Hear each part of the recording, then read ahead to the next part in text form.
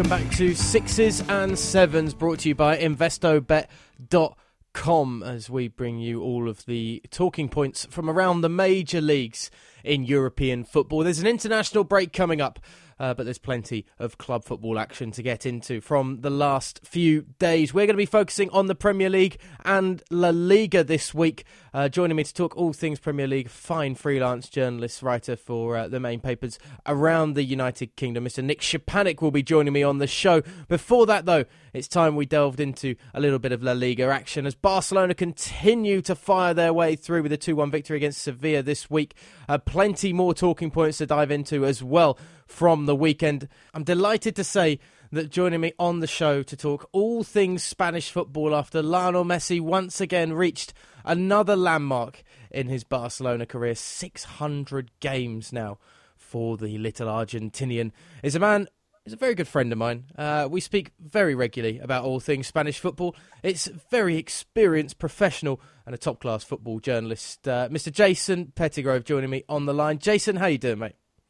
I'm good, thanks, Holly. I'm not sure the build-up was necessary, but thank you anyway. I've got to give credit where credit's due, and credit's certainly due with yourself, and particularly with your knowledge of all things Spanish football at the moment. And it's proving to be a very interesting and intriguing season, the storylines going through La Liga so far in this campaign. Let's just quickly get this landmark for Messi out of the way, though, because there's been a lot written about 600 games for Lionel Messi, but we've said so much about the Argentinian already in his career. It almost seems like this is just another, okay, tick the box, tick the box, tick the box. This is another landmark that we can just get dusted with and out of the way and on to the next one and on to the more important ones like trophies and goals scored and things like that. Yeah, I think you've just sort of summed it up quite well. I mean, goals-wise, assists-wise, everything else-wise that he does on the pitch. We all see it with our eyes week in, week out, and, even now after 600 games, he's still doing stuff that gets us off of our seats, leaves us open-mouthed. I just think the fact, 600 games, I think it is a big milestone. It should be celebrated. He's only got Andres Iniesta and Xavi ahead of him, both in La Liga appearances and total appearances. And frankly, you don't play 600 times for a team like Barcelona if you're not one of the very, very best. And as we all know, we're living in his time. He is one of the very best. It's interesting, you mentioned Iniesta there, and he came out and said on the weekend that Lionel Messi's 600 Barcelona appearance will pale into comparison to what he'll end up achieving. I mean, whatever he's already achieved, 600 appearances pales into comparison of that. In terms of Lionel Messi and his Barcelona side this weekend, a tough game that they had against Sevilla. And welcome back to the show, Paco Alcacer, with a brace to get them past Sevilla in a 2-1 victory. That's a guy we've not really seen and was very much the villain at times at Barcelona just, 12 months ago. It's funny how 12 months will just change a man slightly and perspectives around him too. A couple of goals will help that also. Yeah, I mean, he did what he had to do. He scored every time he started for Barcelona, so you can't really knock him as a striker. I just think, it's possibly a cynical opinion on my part, but I only think it's a shop window exercise. He's not in Ernesto Valverde's long-term plans. I think as soon as Dembele comes back, he's not going to get a look in. So I think, perhaps he'll keep him in for a couple of games, see if he scores a couple of goals. It might add to his value, which has plummeted since he joined the club. And I think he'll be offloaded with one or two others in January. So, great for him, to score those 2 goals to win Barcelona the game because, that Sevilla got back into it. For a while, it was looking like they might actually sort of forge ahead in the game, which would have been interesting to see how Barcelona would have reacted to that. But no, I mean, as I say, he did what he had to do, no more than that. And, I think it's very sort of short-termism. I don't see him being there in a couple of months' time. God, that's like just putting him out, putting the stool up basically around him and saying, look what we've got. We've got somebody who'll get you goals, who'll win your games. Come on, come one, come all. Take him for a cheap price just off our hands. I mean, Valverde, do you expect him to make a lot of changes in January in general? Because there's been a lot of talk about deadwood at Barcelona and something needs to change. But there's also a lack of squad depth in that team. Yeah, exactly that. I don't think there'll be a lot of changes. Maybe 1 or 2 at the most. Because I think, he's got to look, past January and look at the Champions League knockout stages. Barcelona, obviously, at the moment are flying in La Liga. But, we're going to sort of go to sort of end of January, February. Are they still going to be there at that point? That's that's really the time of the season when the squad depth comes into play. When Copa del Rey fixtures need to be attended to as well. And at the moment they are looking quite sort of thin on the ground. So let's see if Barca B can bring a player or two through. I know Carlos Aleñá and Pablo Arnaiz are being looked at extensively with the B team. They're playing well. They did a good job again this weekend. But no, look, Valverde's done everything he's had to do up till now. I think, people with short memories will go back to the summer and think he was the safe choice for Barcelona. Everybody wanted Jorge Sampaoli because of the attacking way that he played, the exciting way that he played at Sevilla. But Valverde hasn't put a foot wrong. Every decision he's made so far has paid off. So, you have to give him the benefit of the doubt and trust him. Didn't perhaps get the victory that he wanted, though, in the Champions League against Olympiacos. And everybody going into that game was kind of saying, Barcelona will just roll over an Olympiacos side that aren't expected to prove to be too much of a test when in a group that's also got Sporting Lisbon and Juventus in as well. But it wasn't quite all right on the night. Valverde will, I'm sure, be quite happy just to have come away with at least a point on the road in the Champions League. And road games in the Champions League are obviously very difficult with the travel, etc. But is that a slight blip on Valverde's kind of radar just at the moment? Depends which way you look at it. I mean, complacency amongst the players, I think, could be partly to blame.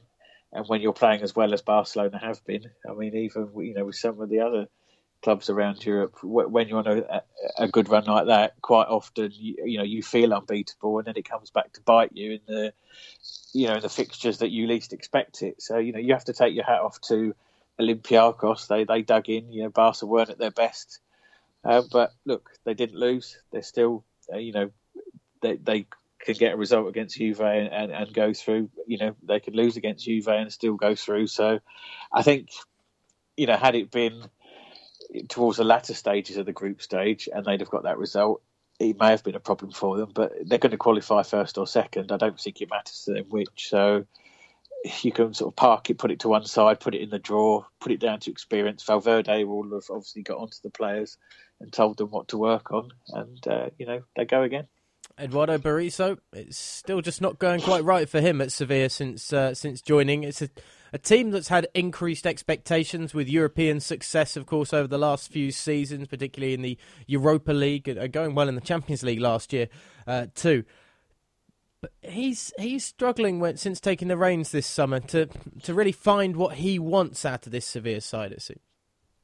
Yeah, I just think they've been two different teams, home and away. They've done very, very well at the Ramon Sanchez Pizjuan, but away from home they've been pretty abysmal. And I think when you look at some of the players that he's bought, they need to be doing much, much better. I think that probably the issue for him is, from what I've seen of him, what we remember of him from his Celta days, he doesn't appear to have the capability of a team that can shut up shop when they need to. He's like very much like Sampaoli in some ways. It's like all-out attack from first till last, when sometimes you need to sit back, you need to perhaps put five in defence, even though it goes against everything you stand for as a coach. It's about winning games, and when you've lost 4 away games in the league on the trot, scoring only 1 goal, clearly something needs to change. So I think maybe his sort of paymasters will be looking at him the next sort of 4 to 6 weeks, seeing how he gets a hold on it. He's not going to get the sack or anything like that, but there's been a hefty investment from Sevilla, and he needs to repay that. They're in 6th at the moment. They're only 2 points ahead of Leganes, who are in 9th. So a couple of results here or there, and potentially they could be right down in mid-table. And Sevilla certainly wouldn't have expected that before the start of the season. He was a man that struggled with, for instance, the juggling of multiple cup competitions last year, Berizzo, and put all his eggs into that Europa League basket. In the end, it led to a massive drop-off in their form in La Liga. And you just wonder again if he's a man that perhaps doesn't have the ideas and the capabilities to be able to adapt and change and fight on multiple fronts as well. Be interesting to see how Sevilla continue this season. Of course, they did have a win in the Champions League against Moscow after the humiliating defeat that they had in Russia a few weeks ago. Leapfrogged as well by Villarreal this weekend after Villarreal got a 2-0 victory against Malaga. Let's talk about Real Madrid. Let's talk about the problems that they've been having this season, Jason. And let's talk about that front two of Benzema and Ronaldo. I mean, Suarez at Barcelona has kind of gone slightly under the radar with a lack of goals because Barca are performing so well. Madrid haven't been able to win. They've been struggling at home. They were defeated, of course, in the Champions League against Tottenham. And now people are pointing fingers saying, well, and Ronaldo and Benzema aren't providing the goals either. And this weekend, another dry one for them.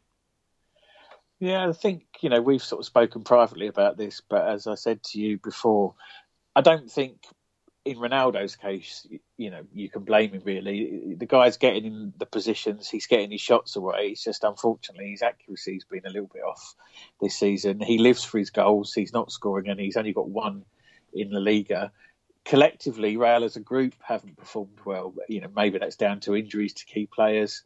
I'm not sure. And again, from a confidence point of view, it's odd to find so many players having a bit of a confidence blip all at one time, but footballers are an odd breed. They rely on confidence when things are going for you, as like Valencia have shown.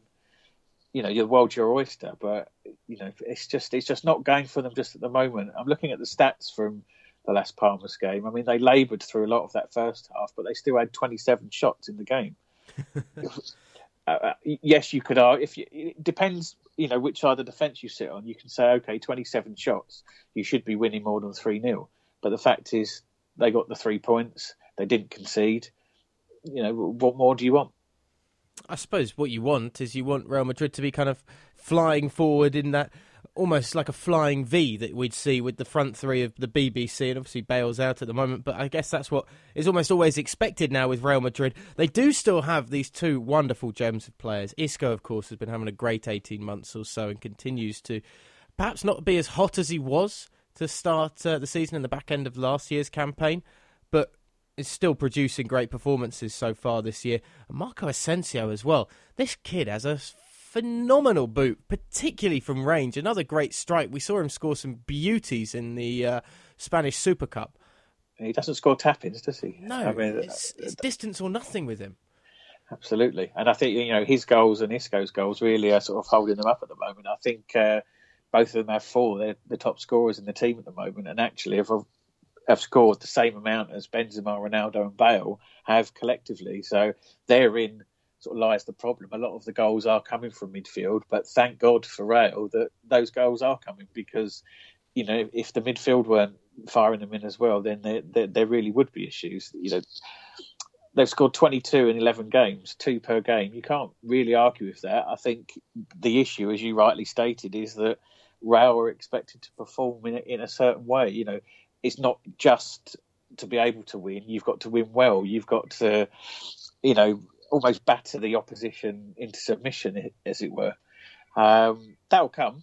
We know this isn't going to last for the entire season. It's just at the moment, they're 8 points behind Barcelona. They've got the Madrid derby coming up, which, were they to lose, they'd then potentially be as many as 11 points behind them. So, it's an interesting time, certainly, for Real, for Atleti, even for Barca, because they're sitting pretty, but we know that, a bad result for them, even Valencia, I think Valencia and Atleti are the 3 unbeaten teams. So what's going to happen when they do lose a game? Are they going to have a crisis of confidence and maybe lose another one quickly afterwards? We're still very early into the season, so I think, another sort of 2 or 3 months, and then we can sort of sit back and reassess and see who can push on from that point and sort of take things into the business end. Making La Liga sound like a very fragile league indeed. You pull one card away and the rest of the house will fall as well, kind of thing with Barcelona, as you touched on there, Jace. Just finally with Real Madrid, does anybody... The trouble is that the finger of blame is always pointed as soon as things start to go wrong, particularly at the big clubs, very quickly. Does anybody question Zinedine Zidane and the way he's handling this? He's got a lot to deal with in terms of injuries. That back line hasn't been consistent with being able to have a set-back four a lot of the time this season. Modric has had his time away with knocks and injury. We mentioned Gareth Bale isn't about the place either at the moment. He's having to use the full depth of that squad already this campaign, but it's a squad that in theory should be performing better than it has done, even with the supposed dregs of it playing. Does anybody just question Zidane at the moment this year? I think they have, but then I think they had been questioning him before. I think, there's, dare I say it, a little bit of a tactical naivety about him. But, obviously, whereas before Real were winning virtually every week or, getting the results they needed, now when they're not getting the results, his sort of shortcomings are being exposed. But I think from a club point of view, I mean, he's a club legend. He has this hold over his players that virtually no one else will be able to have, particularly because of how he was as a player, what he won as a player, who he is to Madrid as well. So I think, look, you've got to give him the benefit of the doubt. You can't, I know what football's like nowadays. It's very sort of immediate. You want to get rid of somebody as soon as there's any, bad result. I mean, look what happened to Ancelotti when he was there, and he'd only just won the Champions League. I think they'll give him to at least the end of the season. I'd like to think, they'll let him see out his contract because, he's a good coach, tactically not the best, but look, he's a Real Madrid legend. You've got to give the guy a break, and this is the first blip he's had. I mean, I think he's only lost, is it one or maybe two more games than trophies he's won? How can you be questioning a guy at this stage? Cheers for making sure we all keep our kind of heads on in with the reactionary comments to Zinedine Zidane. A couple that have flown around, but in fairness, there hasn't been too much kind of disgust and frustration at the Frenchman and the job he's doing at Real Madrid, and rightfully so, as you say, Jay. So just finally then, Valencia. I mean, everybody is waiting for the bubble to burst on this side because it always does at Valencia. They always have struggles, and the struggles seem to outweigh the good times. It's been a long good time, though, to start this campaign, and they're really enjoying it at the Mestalla. There's a big game coming up, as you touched on, against Barcelona after the international break, a few weeks after the international break, not immediately. There's another big game, of course, coming up with an all-Madrid derby straight after the international break, and whoever loses that could be about 11 points behind Barcelona. But in terms of Valencia, will this bubble burst? I mean, when you're getting the best out of someone like Zaza consistently in front of goal, something special is happening. Yeah, I think it is. Let me get my words out. The sustainability and the consistency is the only thing that's going to stop them from winning something this year. Because, Marcelino's come in. Let's not forget, he's just equalled a 70-year-old record of 7 wins in a row. I think he's also drawn alongside Rafa Benitez his best start from the beginning of the season.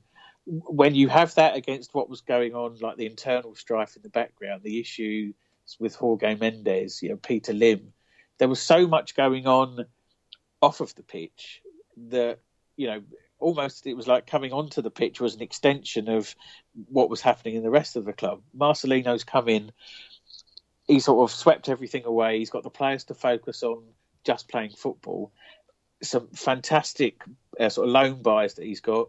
Guedes, Kondogbia particularly have been fantastic. Zaza, you mentioned, obviously, I think he's still only second to Messi in terms of goals scored in La Liga.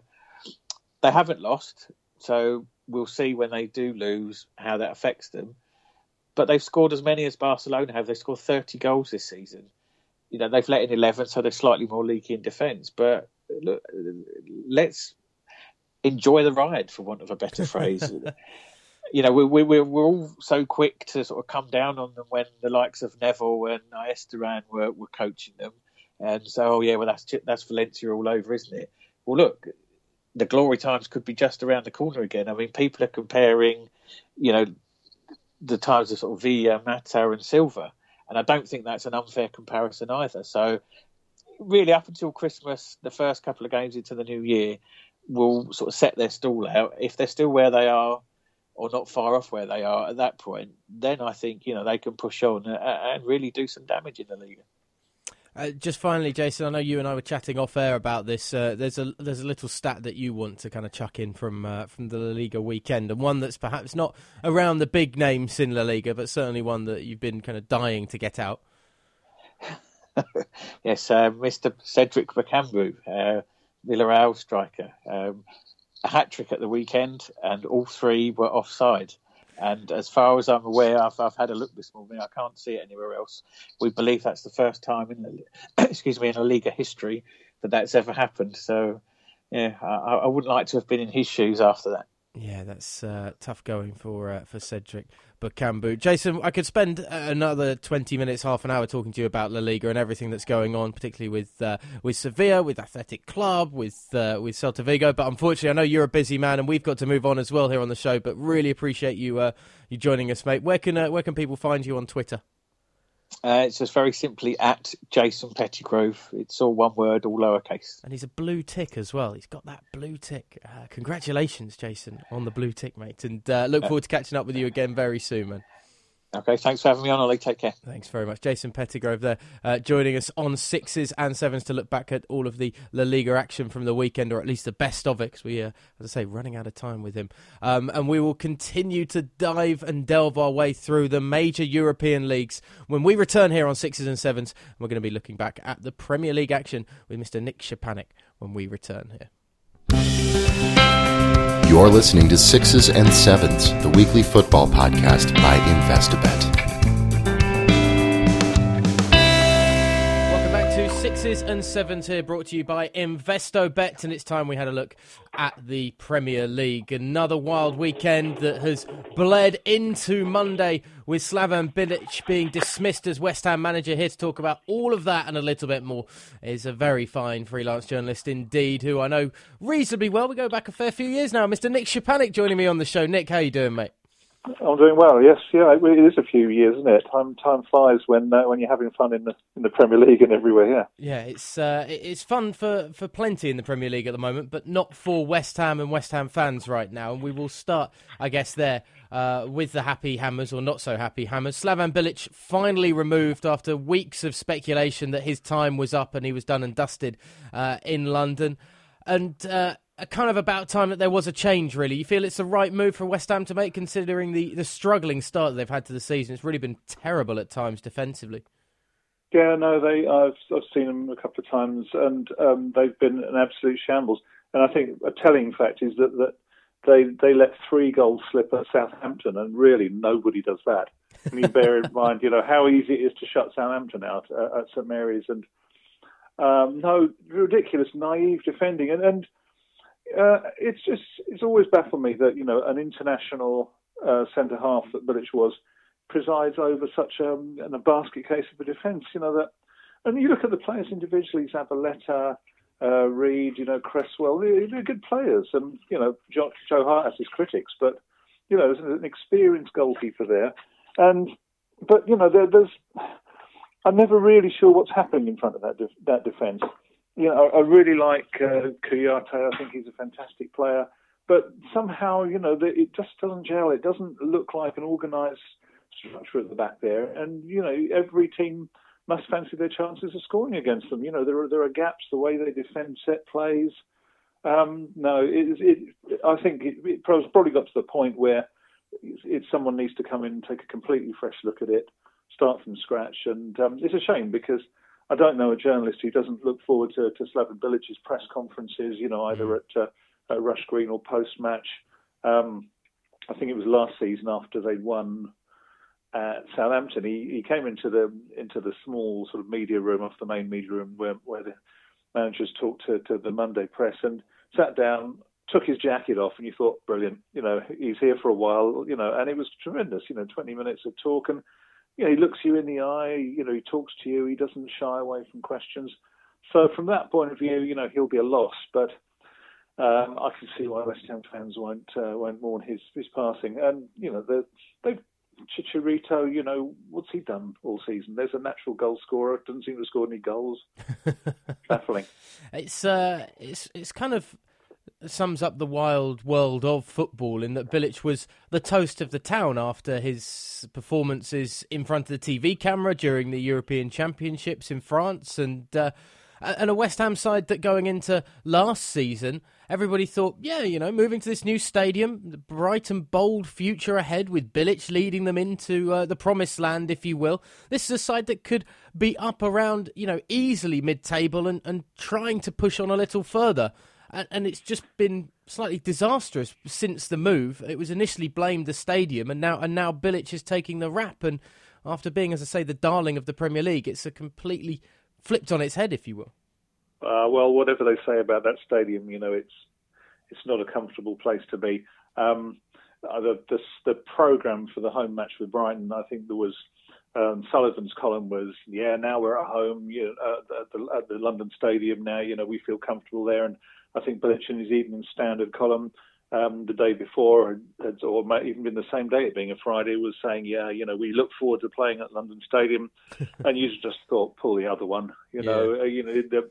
They're all protesting too much.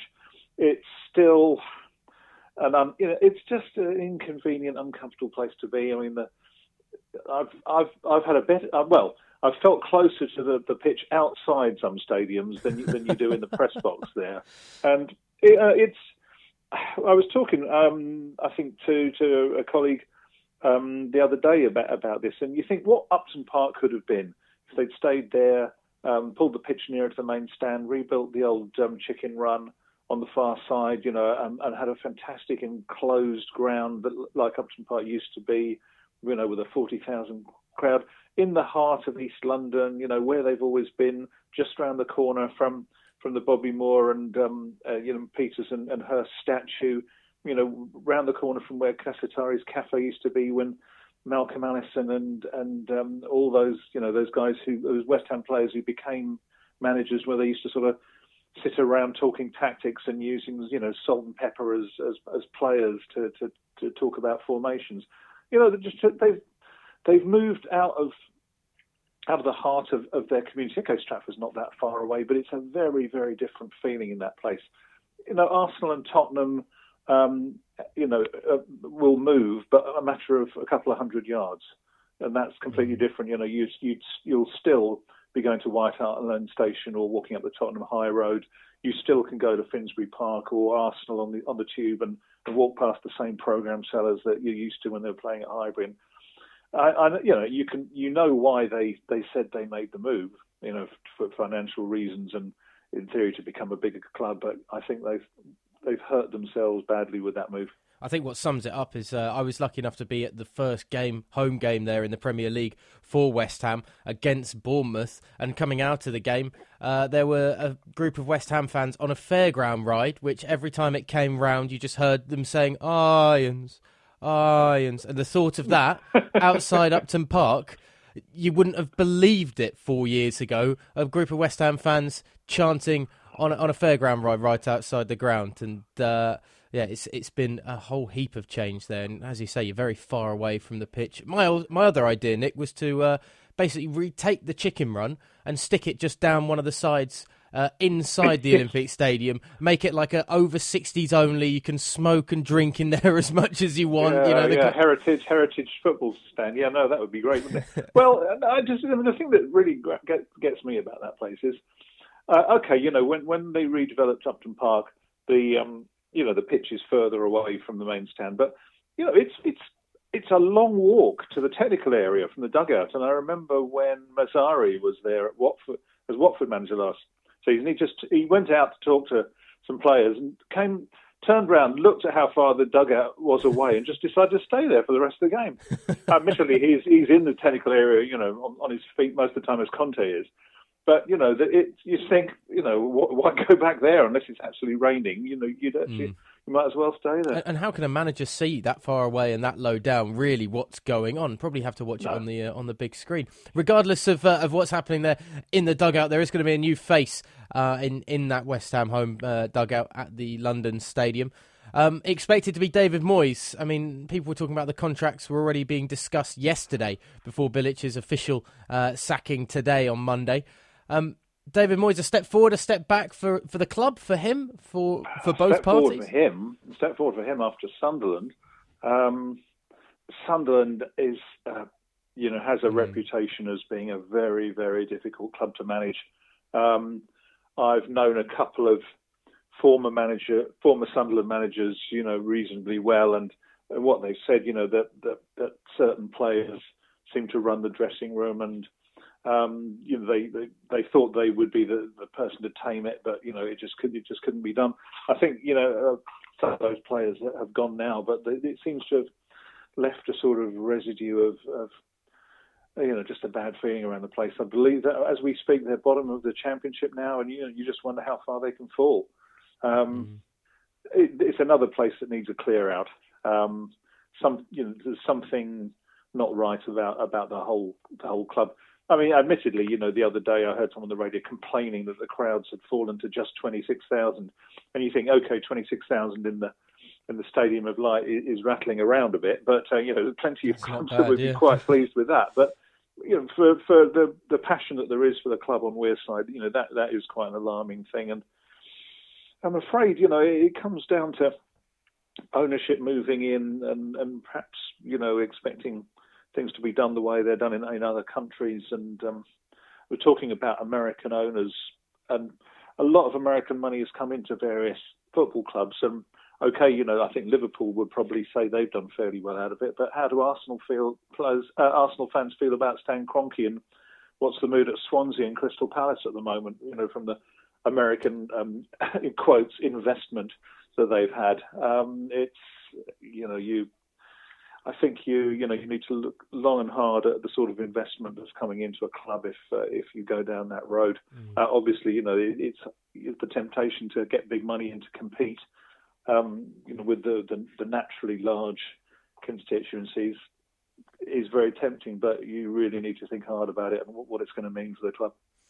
In terms of the other end of the table, then, as Sorry, well. Joey, we were talking about David Moyes. I'm more than happy to chat about obviously Sunderland people as well. are damned by their last couple of jobs, and Manchester United and Sunderland, but two difficult clubs to manage in many ways. And if you look further back towards what he did at Everton, then that ability, to do what he did there is still inside David Moyes somewhere. If he can rediscover it and apply it at West Ham, then you'd think they've got half a chance. Well, let's hope that Moyes can work his magic once again, because it's been a while since we've seen his magic, of course, his time at Manchester United and in Spain as well, with Real Sociedad, and of course his trip north to Sunderland too. Let's go north and go up the table then. There were some big clashes towards the top of the table this weekend. Chelsea against Manchester United, another loss on the road against the Big Six for Mourinho in the Premier League. And Chelsea really wasn't the most convincing 1-0 victory that you'll ever see, but United weren't great, and Mourinho's under a little bit of pressure in terms of his results against the big sides in the Premier League and how he approaches these games as well. No, I know. It's strange, isn't it? He's always been cautious. That's in his character. But, you began to wonder when he was very cautious away to Liverpool. Now, I mean, the Liverpool defence, when you think about some of the people who can deliver a dead ball in that Manchester United team and some of the players they've got who can attack a corner or a free kick, you'd have expected him to go there and have much more of a go, and yet he was very, very conservative. Liverpool's defence was barely asked any questions at all, and as we've seen, they often don't have the answers when people do ask them the questions. So that was a sign. With all his baggage with Chelsea, especially after they were reeling after what happened to them midweek, you'd have thought he'd have gone with more adventure, but in the end, it ends up with a long ball towards the head of Marouane Fellaini, doesn't it? And okay, that nearly got him something towards the end. But when you think of the outlay, the investment, and what he considers his coaching skills, surely the United fans have got to be entitled to a bit better than that. I mean, I must say, I've put a little bit of money on them. I fancied them to possibly upset all the predictions about City this season, but I think I've probably wasted the money. It must be frustrating for United fans as well to see that talent, as you mentioned it. Mkhitaryan, who when he is on fire, it's frustrating for people who aren't fans. I wouldn't quite describe myself as a member of the Anyone But United fan, but there are clubs where you just think, it's frustrating for a neutral to watch, and what it must be like for supporters. Arsenal are another one. Everybody knows what's wrong with the Arsenal team except Arsene Wenger, and you think, well, surely you've got to buy the sort of players that everyone knows you need.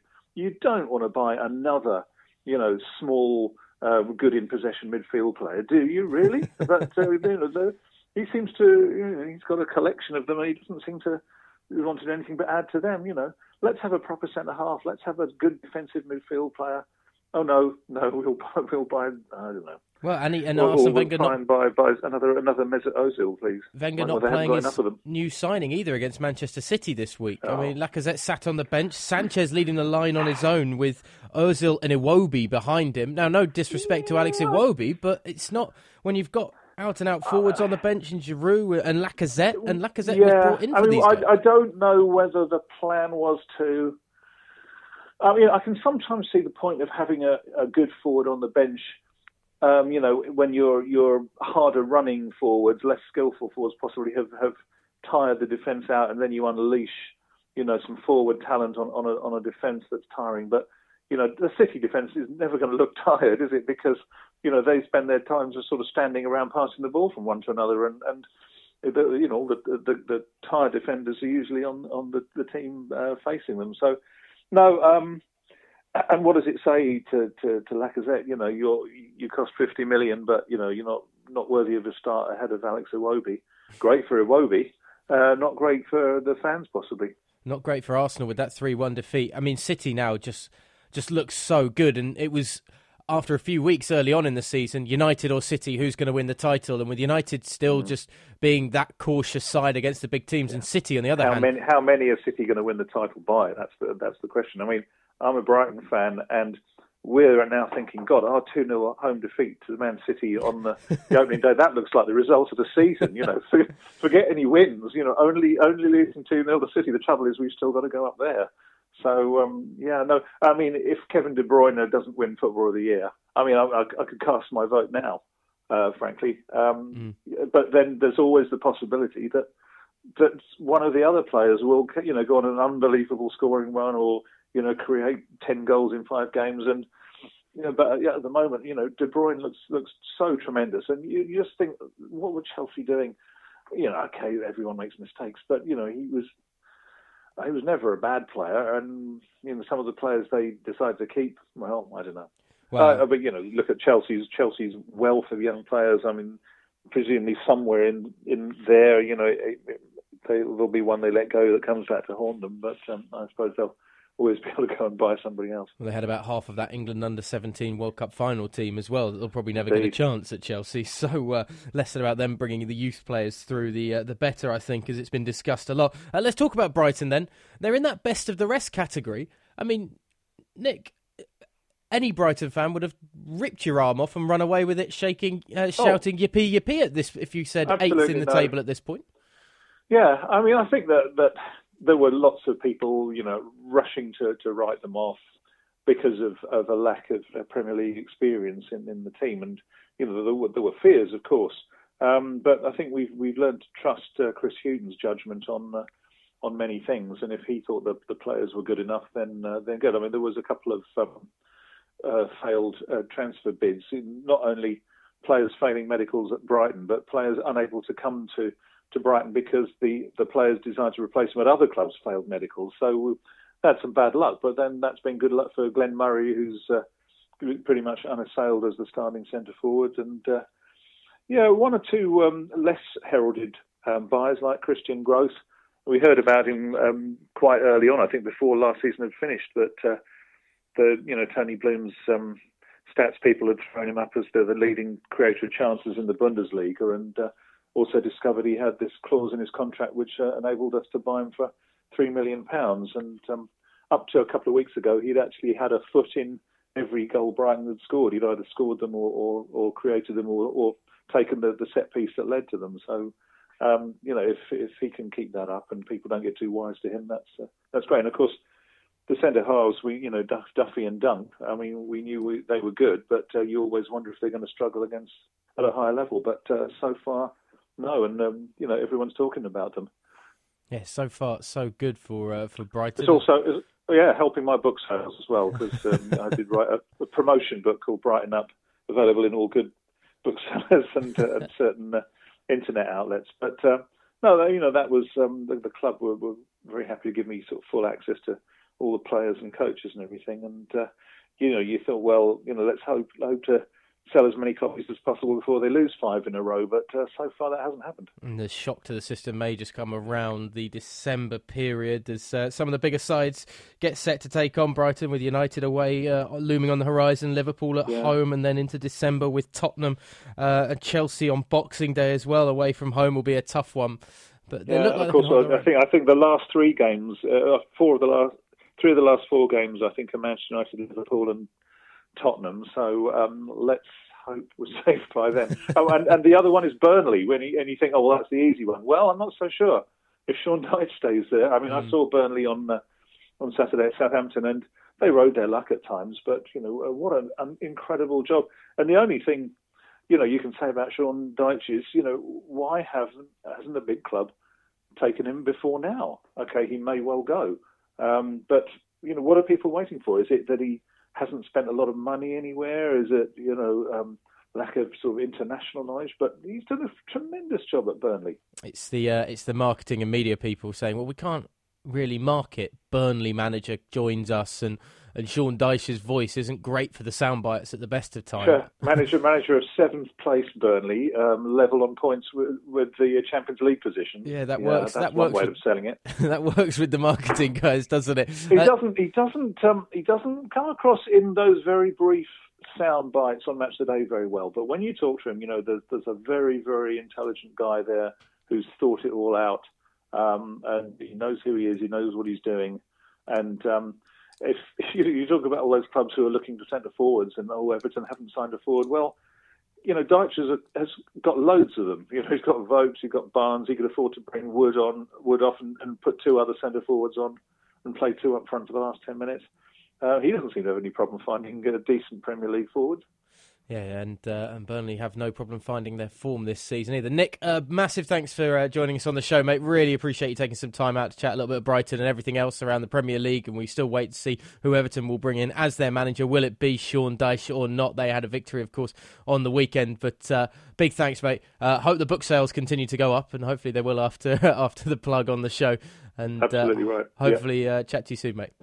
Okay, mate. Great pleasure. Cheers. Thanks a lot there. Nick Szczepanik joining us on the show and taking us through the murky waters of the Premier League. And that's where we will leave it for today. And we will leave it with Manchester City riding high atop the English top flight. They are now 31 points after 11 games, 10 victories, 1 draw, and 38 goals scored. It is the best start to a Premier League season ever. Manchester United behind them, with Tottenham after their victory against Crystal Palace lurking in 3rd place just on goal difference. Chelsea with their big win against United now just a point off those 2. Liverpool in 5th, Arsenal 6th, and then 7th and 8th Burnley and Brighton. All doom and gloom still for Palace, Swansea and West Ham making up the bottom 3, with Bournemouth and West Brom just a point off 3rd from bottom. The international break's coming.